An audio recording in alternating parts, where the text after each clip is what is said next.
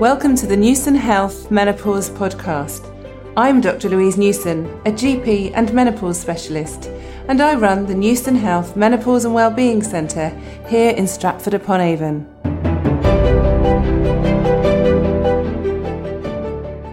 So today I have Dr. Philippa Kaye with me, who is a GP with a special interest in women's health. And we've decided today to talk a bit about her and her background and her book that she's recently published, which is very exciting. And also we're going to focus a bit on contraception. So welcome, Philippa. Thank you for having me. That's fine. So just before we get really started, tell me a bit about your background and where you work and what you do. So I'm a GP and I work in Northwest London, and when I was doing my hospital medicine jobs, I loved all of them apart from orthopaedics. The idea of standing holding a leg for hours in surgery did not appeal to me, but I really enjoyed most of medicine, and therefore GP was the bit that sort of struck out to me as something that I should do. And within that, women, children and sexual health is the part that interests me the most. And the good thing about general practice is that you essentially can choose a little bit what you do. And so that's what I have done. And then I think what came about obvious to me over the past few years was how many women were coming to see me and not being aware that their symptoms could possibly be related to the menopause, and therefore not asking for help about them.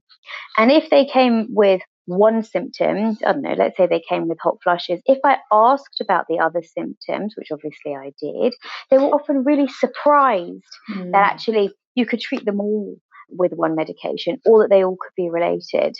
And I just started to get really sad about how many women I was seeing coming in saying, can I have a memory test? I think I've got dementia. How many women whose relationships were in trouble, whose work lives were in trouble, all related to the menopause, and yet not being aware of it, not through their fault at all, because we were taught about the birds and the bees, perhaps by our mums, perhaps by your best mate in the playground, perhaps by a teacher, and you were taught about how not to make babies, and no one ever mentioned anything else. And so it's shrouded in silence, and that means that women aren't really empowered to get the help that they need, and that's why I decided to write the book. Excellent. So just tell us, what's your book called? So the book is called The M Word, Everything You Need to Know About the Menopause, by me, Dr. Philippa Kaye. And the reason that we called it The M Word was because when we were sort of thinking about the PR side, some people were like, you can't have menopause in the title. No one will pick it up. And that will put journalists off straight away. And that will put readers off, and it will put bookshops off. And so it's almost like a play in words. The fact that it is so silent and hidden also meant that we had to call it The M Word and hide it even within the title. Yeah, which is very interesting, isn't it? Because there is so much stigma, and certainly the word menopause it's not a nice word really, because I think a lot of people makes them think about middle-aged women, even older women. They think about hot flushes, sweats, and as you quite rightly so, it's not just about those symptoms. And a lot of people still don't understand that it means a long-term hormone deficiency, do they? So they think it's something that as women we can just get through, we can battle through the worst symptoms and we'll come out the other side to a new phase in our lives. And I think women are made to feel a failure almost if they ask for help, which really saddens and frustrates me. And I think that that's in a way due to our still, but it's getting better, but still paternalistic society. And 100 years ago, quite frankly, a misogynistic society, that women's health was always shameful. The fact that women bled was considered dirty and something to be ashamed of. I mean, we know that lots of women can't name their genitals. And if you can't name them, then why would you look after them? Why would you go for your cervical screening test? Never mind get any pleasure from them. And so if there's this idea that women's health is shameful, and then it's something that you have to just put up with and most certainly not talk about, never mind go and get help for it. And that's the narrative that really needs to be changed, because it's not something that you just have to survive and then sort of be past your peak. And when the Deputy Governor of the Bank of England is describing the economy as menopausal to mean stagnant and a bit rubbish, well, that's really offensive, really, isn't it? Because he's saying that about women, that essentially if you're past the point of fertility, if you're past past the point where perhaps, a sort of paternalistic idea of attractiveness changes, then you don't have a point in society anymore. And that's not the case, because we live a third of our lives in a postmenopausal state. And quite frankly, I don't want to live a third of my life past my best. I want to live my best life the whole time. And that's why we have to change the story. Yeah, and that's so interesting, a third of our lives being menopausal. So it's not just a little 1 or 2 years where we're getting symptoms, it's 30 years and longer for some people, isn't it? Because as some of you who are listening know, early menopause is very common, and around 1 in 100 women under the age of 40 have an early menopause. Yep. So for them, it could be more than 50 years, couldn't it, where they're menopausal. And like you say, for a lot of people, periods, women's health is very negative. And so a lot of people think, well, if they get through to their menopause where periods stop, they can forget about that sort of women's health side of things, which is completely wrong, because it should be a really positive phase in our lives, shouldn't it? And as you say, there are millions of women worldwide who are suffering for the wrong reasons, partly because they don't realise the symptoms are related, but also they don't know how to get help. And so certainly reading your book, it's very informative. There's lots of information about what the hormones do in our bodies. Yeah. And a lot of people, as you say, don't realise that there are receptors in cells all around our bodies. And like you say, especially in our brains, it's really important, isn't it? So we're so kind to our teenagers, I think, these days, and we excuse the fact that they want to sleep, and we excuse the fact that they're grumpy, and we say, oh, they're just teenagers, it's their hormones. We're not kind to each other as women, are we? And in workplaces, we're especially not kind. And the idea for many women of going to talk to their line manager, who might be a man, just as simple as to say, can I have a fan on my desk? Or if you are working in a factory, saying, I need to go to the toilet more often than I used to. Now, actually, that's really intimidating, because people aren't informed about it. And that's why it's a societal change in a way that we need in order for these things to not be shameful, because they're part of life. And actually, being in a postmenopausal state for many women means that they're free from the bonds perhaps of childcare, or the bonds of really heavy, painful periods that meant that they couldn't function really. And whilst that shouldn't be the case, and I definitely advise you to go and see your GP, but for many women that is a reality. Or terrible PMS. And actually we're moving into a phase of our lives where that might not be something that is bonding you. And so we should be looking at the stage as a positive stage and not something to be dreaded. Absolutely. And as you know, if you manage the menopause in the right way, and it's an individual's decision about how you manage your menopause, and it's often a combination of lifestyle changes and hormones for those people that can take it, it can be a really positive experience and a positive new phase in our life. So thinking about positive things, we were going to talk about contraception, and there might be a lot of people listening there who have no libido. In fact, a lady I spoke to earlier in my clinic said she would prefer to clean her oven than have sex because her libido had gone so much, which is funny but sad as well, isn't it? And I speak to a lot of women who say that they pretend they have headaches, or they're longing for their husband to go to sleep, and then they'll creep up to bed. I don't know, is that your experience talking to menopausal women? I think that lots of menopausal women are very surprised when I bring it up as a potential issue. They say, oh, I just thought that was part of getting older. Yeah, my husband's not happy about it, or my partner's not happy about it, but I thought that was just to be expected. And when I say, well, actually, maybe there's something that we can do about that, they're often very surprised. But what I find really sad is that they're aware that their libido's fallen off, and lots of them are really unhappy about that. And they're unhappy about the impact that's having on their relationship. And they're saying, well, I'm having sex because I think I should, not because I want to. And he or she has noticed. So even when they're still having, because often a psychosexual counsellor will sort of say that women's libido is very different to men, even if we take the menopause out of it. And for some women, actually sex stimulates desire as opposed to the other way around. But when it's sort of impacting on your sex life, that your partner's saying, I know you're not into it, and actually that's really sad, because sex is an important part of a relationship, be that a relationship with yourself or a relationship with a partner. It is important, and we must talk about it and ask about it. And I think as GPs and as doctors, when we're the ones who talk about it so openly and honestly and frankly, it opens the floor for women to actually be able to say what's going on. Yeah, absolutely. And I certainly ask the vast majority of women in my clinic about libido and about sex. And I'm really quite saddened that even though a lot of these women have been back and forth to different doctors or healthcare professionals trying to get help, I'm often the first person they've ever spoken to about sex because no one's asked them before. Yeah. And as doctors, we're not embarrassed talking about sex. We can talk about anything. And women want to talk, but unless someone initiates that conversation, they're not going to start it. Absolutely. And I've often had colleagues come in. So lots of GPs will do what we call hot desking. So you might have your surgery for a morning and somebody else has it in the afternoon. And the GP that comes in after me on a certain day often says to me, gosh, you didn't close down your browsers. What were you looking at? And I'm like, oh, I don't know, what was there? And so it might be that I've seen lots of young girls who are coming in and they're worried about the appearance, for example, of their genitals. And so you can go to the Old Embarrassing Bodies website and there's a vulva gallery and sort of see 100 vulvae and say to girls, look, they're all different and they're all normal.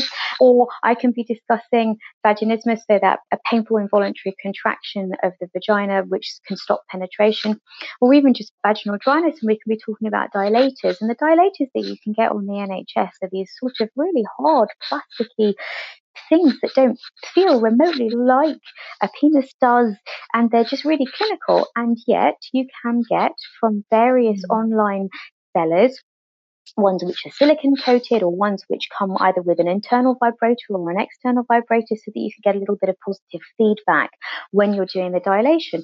And so the GP came in and open on my browser is Shush Women's Store, which is the women's only sex shop. And that's why I'm there. And it's totally legitimate. And there's nothing sort of odd or wrong about it. It's for total clinical reasons, but GPs are surprised. And I think, well, if the doctors are surprised, how can the patient get help? And that's why I always bring it up. And it's not necessarily, I'm not doctor bashing at all. We can't know everything about everything, and if you come to my GP surgery and you ask for a joint injection, they're not going to send you to me. They're going to send you to the guy down the corridor, because we can't all do everything at once. But yes, I think that sometimes we have to open the floor. And once we do, the floodgates then open from women. Yeah, I think it's very important. And there are all sorts of ways that libido can improve. And for some of you that haven't heard, I've done a great podcast with Sam Evans, who runs Joe Divine, and she's very open about different ways of improving libido and relationships, because it is so important. So during the perimenopause, so this is the time around the menopause when women are still having periods, but menopausal symptoms start. That can be a time when people are often worrying about contraception, and often if they're in their late 40s or even mid 40s, it might not be a time that they would consider starting the combined oral contraceptive pill. Or often I see a lot of women who are in their late 40s and are told they have to stop taking their contraceptive pill. And a lot of these women do not want to become pregnant when they're in their late 40s and early 50s. So just talk us through about, when do you know that you don't need contraception when you're menopausal, and what choices are there for those women who are perimenopausal?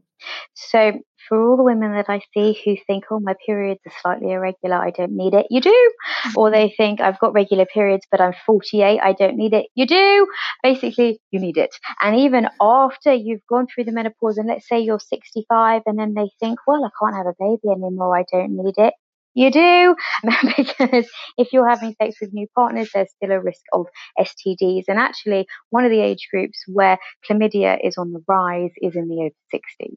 So you will need a condom to protect you from that. But basically, the rule of thumb is this. If you go through the menopause, and by that I mean that you have not had a period for over a year, under the age of 50, you have to use contraception for a further 2 years.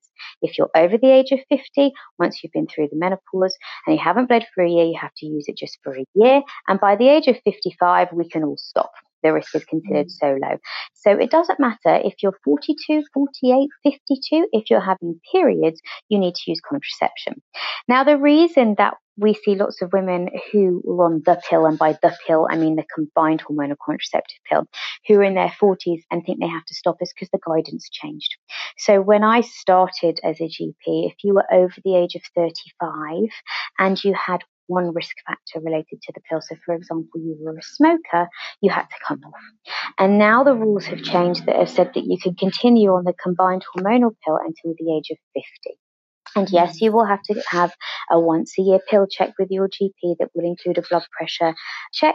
And if you have a combination of risk factors such as smoking, obesity, things like that, then we might advise you to go on something different. But otherwise, you can have the combined hormonal contraceptive pill. And actually, for women who've gone through a premature menopause, it's a really good choice because it works as a little smidge of HRT as well, and because it's got some estrogen in there. If you can't have the combined pill, or for some other reason you're not keen on it, then the next form of oral contraceptive is a progesterone-only pill. And that's suitable, for example, if you have what we call focal migraines, and that means that you can't have the combined pill. There's two kinds of that. The older kind you have to take within the same 3-hour window every day, but the more modern kind you just take every day continually. Some people will not bleed on it at all, and some people will bleed regularly, and some people will bleed more regularly. But all GPs love long-acting reversible forms of contraception. And the reason that we love it, we call it LARC, is because you don't have to do anything. Once it's in, you can forget about it. And when we remove the user from any form of contraception, the efficacy rate goes up. So if you don't have to remember to take the pill, which you might forget, if you don't have to remember to put the condom on, which might break, then the efficacy of your contraception goes up. And actually, you can use most of all of those during the menopause. And there's various different types. The first type is an injection. That actually, the most modern one, you can be taught to give yourself, or you go into your practice nurse and you get that every 3 months, and that's progesterone only. The second kind is an implant. It's about the size of a hair grip, and it sits underneath your upper arm. And generally, you can't see it at all, and that can last for up to 3 years. And then we have two kinds of coil. We have the non-hormonal coil, which is the copper coil. And if your periods are heavy, or if they're getting heavier in the perimenopause, then that probably is not the best choice, because it can make your periods heavier. But it does work for some people who have very light periods. Or we have a hormone coil. Now, there's various kinds of hormone coil, but one in particular called the Mirena can last up to 5 years. And the advantage of that is that it can be used as a progesterone part of HRT if you were to go onto HRT. So there are lots of options available. And actually, if you are taking an injection, an implant, a coil, you're using far less progesterone, far less hormone than you would do if I give it to you orally. Because if I give it to you orally, it has to go through the liver, and the liver is trying to detox and get rid of everything. And so if you want to use the smallest amount of hormone, then the progesterone coil is the way to go. The progesterone coil is the only one of those progesterone methods that can be used for the progesterone part of HRT. And for many women, that's the answer. So we definitely need it. And I would say you need to go and talk to your GP about which is the best option for you when you take into consideration the rest of what's going on. So if you're having flushes, and sweats or whatever else, and you're thinking, I don't want to take a pill every day, then the combination of a Mirena plus some estrogen through the skin is probably a really good option for you. If you're thinking, I actually like to take a pill every day, I like to have control, I like to have control of when my bleeding's going to happen, and I don't have any risk factors, then the combined pill might be the best option for you. So I would definitely go and have a chat to your GP, but most importantly, you still need to use it. Absolutely. And I think this is really important, knowing that there are lots of choices. But I see and speak to quite a lot of women who have a Mirena coil in, and often that means they don't have periods. And then they're told that, well, you're on hormones and you're not having periods, so you're probably menopausal, so you don't need anything else. Right. So although the guidance is very clear that over the age of 45, if you're having symptoms, that you don't need to have blood tests, some forms of contraception will interfere with those blood tests. So if you're on the combined pill, it will interfere with the blood test if you're 42, for example, but others don't. So if you're on a Mirena coil, for example, we could, if you're under the age of 45, we could take blood tests to see whether or not you were perimenopausal. But if you're over the age of 45 and you're symptomatic, the progesterone is not the hormone that is necessarily taking your symptoms away. So you need to be sure that we're covering all our bases with which hormone we need. And so the progesterone coil is not going to be enough if lifestyle measures, etc., are not working for you. Absolutely. And I think that's really important. And the blood test that's sometimes done, the follicle stimulating hormone, the FSH blood test, can be quite unreliable, can't it? Because it can vary throughout the day and also throughout days as well. So if someone's experiencing symptoms that have recently occurred and you think may be related, often we do give estrogen with the Mirena coil, like you so rightly say, and see if people improve. And if they do after a few months, then you know that it's related to being perimenopausal. And as you say, the Mirena coil lasts for 5 years with HRT. So, and then a lot of people, even when they're older, even over the age of 55, and don't need contraception, they can still have the Mirena coil, can't they? Yeah. And often they choose to have it because it's often the progesterone part of the HRT that is more likely to give side effects. Now, we have ways of managing that, whether you change to, for example, Utrogestan, which is the one that's most like the progesterone in your body. And even if you were to give that orally, and if you were to have some side effects with it, giving that vaginally decreases the risk of those side effects. But for some women, actually, the fewer side effects because we're using the tiniest dose of progesterone because it's acting locally in the womb to do what we want it to do, which is to keep the lining of the womb thin or negligible after the age of about 55. So you're the least likely to get side effects with that, and that means that you can still get the benefit from the estrogen on top. Which is really important, isn't it? And also the Utrogestan, the micronized progesterone, isn't actually licensed as a contraception, is it? So no. If someone is not having periods and using Utrogestan, then you can presume that it's a contraceptive, but you have to get to that stage and see how many periods you miss. So for a lot of people who are perimenopausal, then it's often a more advisable option to use the Mirena coil as progesterone, isn't it? And the other thing is that even if you've gone through a premature menopause, especially even younger and younger ages, there can be almost random ovulatory activity, and so you need to use contraception. So people think, well, I've gone through the premature menopause, I'm 25, I don't need it. Yeah, you still do. Yeah, and certainly HRT, unless you use the Mirena coil, is not a contraceptive. And for some women who have an early menopause or premature ovarian insufficiency, actually their fertility improves with having HRT because you're adding back a few more hormones. So you have to be ultra careful. And that's why often they will use the combined hormonal contraceptive, because then that will work both as contraception and HRT. Absolutely. And what we increasingly advise, especially young women, to do is to run their pill packets together, don't we? So, because if you're only taking the pill for 3 out of 4 weeks and you have early menopause, then it means for a quarter of your time you're not getting any hormones, which clearly is not good for your heart and bones as well. And even if you haven't had an early menopause and you're using the pill rules have changed, and they were set a long time ago, and they were set sort of with the idea that women had to have a period and that it was unnatural to not have a period. But the period that you get with the pill is not a period, it's a withdrawal bleed. And we know after many years of using it, for example, people with severe PMS or headaches or things like that, that we started saying, well, run 3 packs together, people with endometriosis or other conditions. And then we would say, okay, well, maybe you can run more than that. And so now we're talking about tailored pill taking, which means actually that even no matter how old you are, if you're using it for contraception, you can run those pills back to back, because not having a period in that situation when we are hormonally making that happen is not risky. And so I've got some women who will choose every 3 months to take a break, and that break can be for 4 days, doesn't even have to be for 7 days. And for other women, you run the packets until you bleed. Now, for some women, it might be at 2 months, other women, it might be at 4 months, other women, it might be a bit longer. And once that's happened one time, then you say, okay, so I bled at 4 months. So at 3.5 months next time, that's when I'm going to take my pill-free break. And actually, it gives you quite a lot of control about when you bleed. And that's why it can work really well. And for women with an early menopause, essentially, you're then getting much more hormone for as long as you need it. Which is really important, isn't it? I think once people realise that actually it's almost better for us not to have periods, because evolutionarily we're designed to be pregnant most of our lives. So it rests the ovary. And I think this is probably why people who take the pill have a lower risk of ovarian cancer, because they're less likely to turn over all those cells all the time. So once people realise it's not proper periods, because a lot of women have this fixated thing that they need to have a period, or the blood's going to build up somewhere in their body if they take the the pill continually, actually it's really good not to have periods and like you say, to be in control. Yeah, and they use the word, I need to have a good clean out. Yes. That's what they say. Yeah.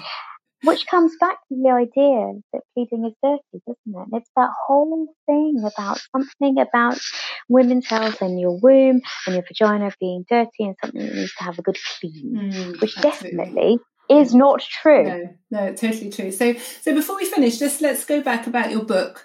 Just tell me why did you decide to do the book? Was it really because of seeing so many women who were struggling with symptoms? It was absolutely because I was seeing women every single week who are, and still do, are really struggling with symptoms, but not just in a way that was contained, if that makes sense. So that, for example, when we talk about anxiety, somebody might say, I get anxious when I have to talk in front of other people. And that's sort of very specific.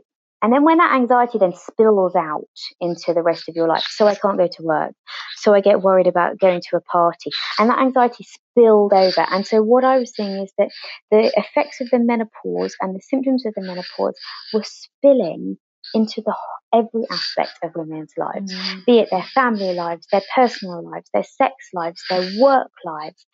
Something has to be done. And so that's what was the drive, was to write the book. And we have to change that story. And whilst it's amazing that the legislation has changed and that the menopause is going to be part of the PHSE curriculum from September of this year, if the schools ever reopen. And if you're listening to this later, we are talking in the middle of the corona crisis from our respective homes, 200 miles apart.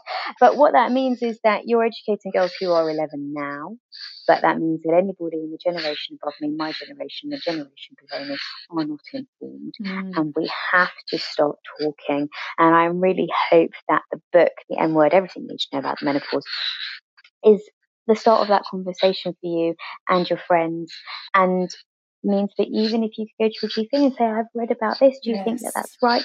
I never have an issue with that. I think that's great. If somebody comes to me saying, I've researched this, could this be what my issue is? I think, this is somebody that's actually really taking ownership of their health and somebody that really wants to get involved, and that's a good thing. And so I really hope that it helps women, and I hope that it helps start the conversation, be it with your friends or your family or your partner, because quite frankly, this book and this conversation is not just for women. We might be 51% of the population, but the menopause affects 100% of the population. Absolutely. Because everybody who's a man out there has a mother or a sister or a partner or a friend, and therefore everybody needs to be informed. Yeah, and I think that's so important, and it is so much about empowering women, and certainly with my website and some of the other work I do, it's about enabling women to have a choice. And certainly reading a book like yours can really open up that conversation. And I know certainly as the doctor, if someone comes and they've got more information on board and more knowledge, certainly that's evidence-based, it can really help that consultation, can't it? And certainly for GPs who are very time poor, it can really help get to the gritty bits, if you see what I mean. If they've read Absolutely. got the information, you can then open up the conversation about where you're going with treatment, which is only going to help. And I think it's also being able to read something that people can just learn about things that they might not have thought about. So like you say, they're picking up your book maybe because they've got hot flushes, and then they're reading about sex or urine infections or about brain fog or things that they didn't realise. It's trying to join the dots, isn't it? And I think certainly a book like yours can really help do that, which is only got to be a good thing. Thank you. And I think also that for all the people that think, I don't want to read a whole book about the menopause, or there's going to be a lot of science in there. The skill of being a doctor and the skill of being a GP, I think, is about translating medicalese into English. That's what we do all day, every day, is that we take medical language and we put it in a way that you can understand. And so this isn't a medical textbook aimed at medical professionals. This is a book that is aimed at women.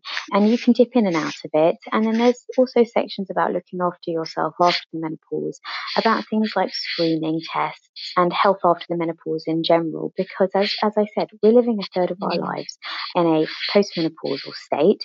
Let's live them healthily and then happy. Absolutely. So thank you ever so much. It's been really informative. So thank you for spending your time. Thank you. Before we finish, could you just give us 3 take-home tips for contraception during this time in our lives? So number 1, you need it, or you probably need it.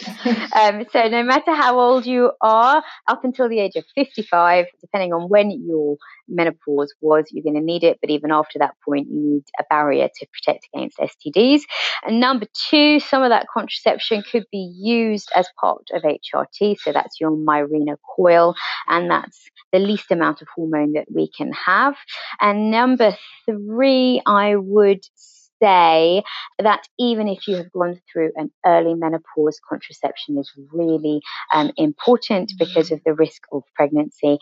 And as we said, that it could be used as part of HRT as well. So if you listen to the other podcast and your libido improves, we need to stay safe in order to have good sex lives. Brilliant. Oh, that's such great advice. So thanks ever so much. Thank you. For more information about the menopause, please visit our website www.menopausedoctor.co.uk.